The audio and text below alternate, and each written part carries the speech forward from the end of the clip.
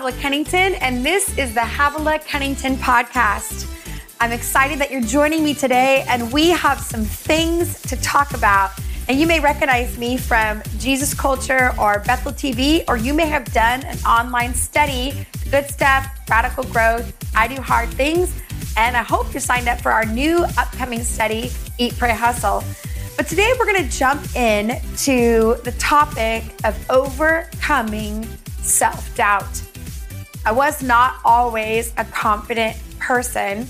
I grew up in a great family. I have a great mom and dad who gave me the gift of a great childhood, the gift of knowing Jesus at a young age. And you think sometimes 1 + 1 = 2, but that is not always the case. And at an early age, I began to struggle with self-doubt because I struggled with my academics. I struggled with learning disabilities, and I was not good at reading and writing. I was not good at communicating and really communicating things in school, so I just assumed I was not good at much in life.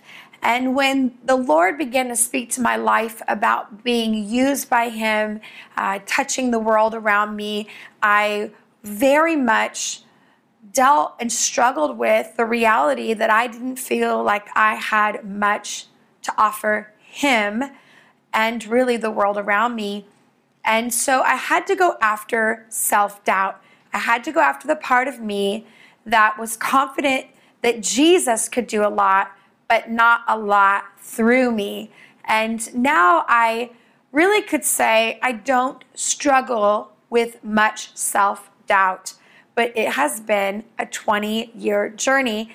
And I want to help you wherever you are, whatever season you're in. I think I can help you where you're not going to have to go through as long a season as I've had to go through. And I want to help give you some real quick tools that will get you on your way to living this life. You know, this podcast is all about giving you the next step. It's all about helping you wherever you are to living a life as a Christ follower, as a person who has given their life to the kingdom of God. So here's what I want to say about self-doubt.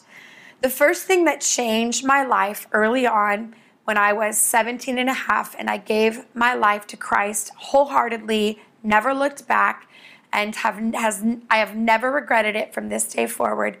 And that is the first thing that helped me is that I hung out with Jesus. And I don't mean like I attended church or I would listen to a Christian radio driving around or I'd go to a conference here and there. I mean, I hung out with Him. I would get up during the day and I would open my Bible. I would ask Him what He was thinking. I would spend time hearing the Holy Spirit speak to me. And I wanted to know what He was saying. I wanted to hear His voice. I wanted to encounter Him on a regular basis. And I wanted to change. I don't think I necessarily wanted to change my life. I wanted to know what He and who He was and what He was really thinking about. And when I began to encounter Him, it began to change me. You see, when you encounter God, you're going to encounter faith for you. You're going to encounter the best type of parent you could ever imagine. And He's going to be rooting for you, cheering you on. And He's going to say, here's what we can do with your life. And it's going to take your breath away, but it's the right thing.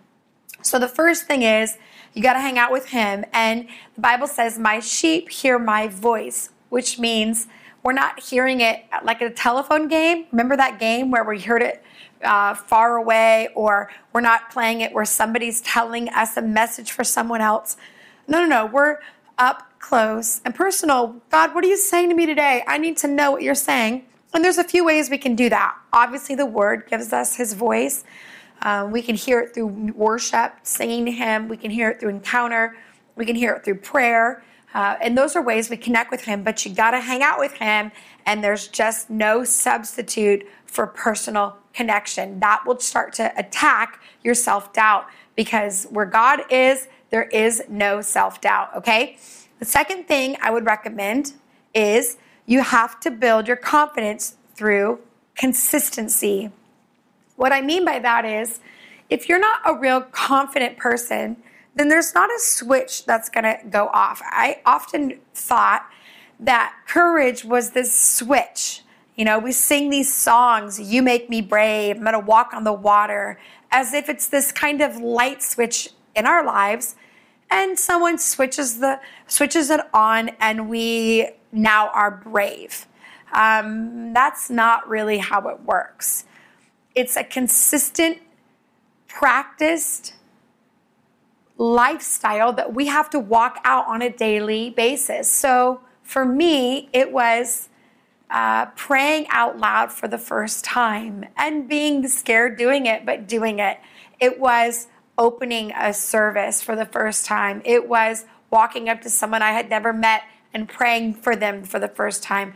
It was preaching for 5 minutes and then 10 minutes and 30 minutes. And then it was doing it over and over and over, year after year, to where my anxiety went away, my self-doubt went away, and the consistency, the muscle that was in me began to grow and strengthen to where I began to grow and I began to form a habit of confidence. So for some of us, it feels like a mountain to climb. Confidence is this mountain that, how am I going to climb this? Well, you're not. You're going to put one foot in front of the other and you're going to try. You're going to try and you're going to realize that you may not have climbed a mountain, but you've climbed a molehill. You know, you've climbed the little hill in front of you, and that's called building confidence, and it's through consistency. Okay, number 3 in my overcoming self-doubt is that you have to stop looking around. You have to stop looking at other people's social feeds. You have to stop looking at the kids at school. You have to stop looking at the books. You have to stop imagining or watching your mom, how she did it, or your sister-in-law, how she's doing it, or how your pastor's doing it. You have to get the other pictures away from you, the other storylines away from you, and you have to say, this is my moment, this is my story, and you have to say, I'm going to just keep my eyes on what I'm called to do, and I'm building this confidence today. So someone else's crazy self-confidence can look overpowering and way more than you. But you know what? It's your victory. It's your moment.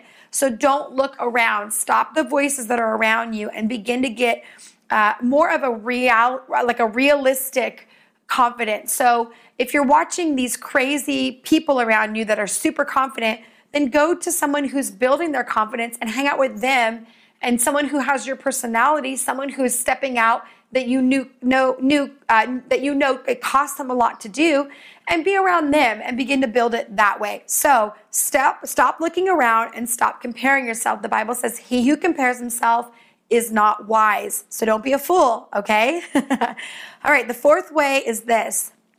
You have to start celebrating your small success. So confidence comes when you begin to celebrate the fact that you did it. It may not have changed someone's life.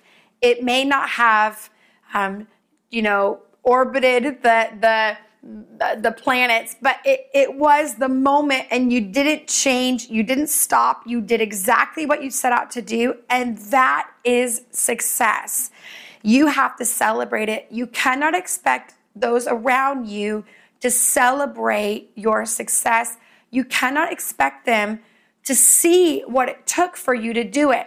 Oftentimes, when we are victims to our life, or we lack confidence, and we have a lot of self-doubt, we will become addicted to people's praise.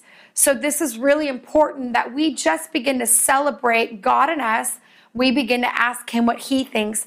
There are many years in my own life where I would go and preach at a message service, or I would lead a Bible study, or I would do what God asked me to do, and I would go home that evening. I would close everything out, and I would sit on the bottom of my bed, and I would say, okay, God, what did you think about that? Now, tell me, Dad, what did you think about that? And getting in a habit where we shut out the voices of the really high praise and the really low criticism, and we go back to the one that called us, and we say, what did you think? if we can get into that habit, it keeps us really safe. And I like to say, I don't listen to those that are very extreme in their praise. That was the best I've ever heard. You're the best I've ever seen. You've changed my, it's never been this way. And I also don't listen to the really critical, because I find oftentimes both of those are skewed and they're not really balanced perspectives. I like to listen to feedback that are a little more in the middle. And then lastly is this: you need to find a hero, a confidence hero, someone who has been where you are and has now dealt with a bunch of self-doubt, dealt with not knowing if they could do it, dealt with a fear and anxiety, or even dealt with maybe they were good at one area of their lives, but they transitioned and they've conquered another area and they're doing it. Maybe they were a successful business marketplace entrepreneur, but they weren't a parent before. They weren't maybe a Christian before, and now they're succeeding in that. They're a parent. They're a successful parent. They're a successful spouse. They're growing in their Christian walk, and you're watching them navigate that in their life. And you can say, I like that. That's my kind of hero. And you need to get around those type of people. That will build your self-confidence.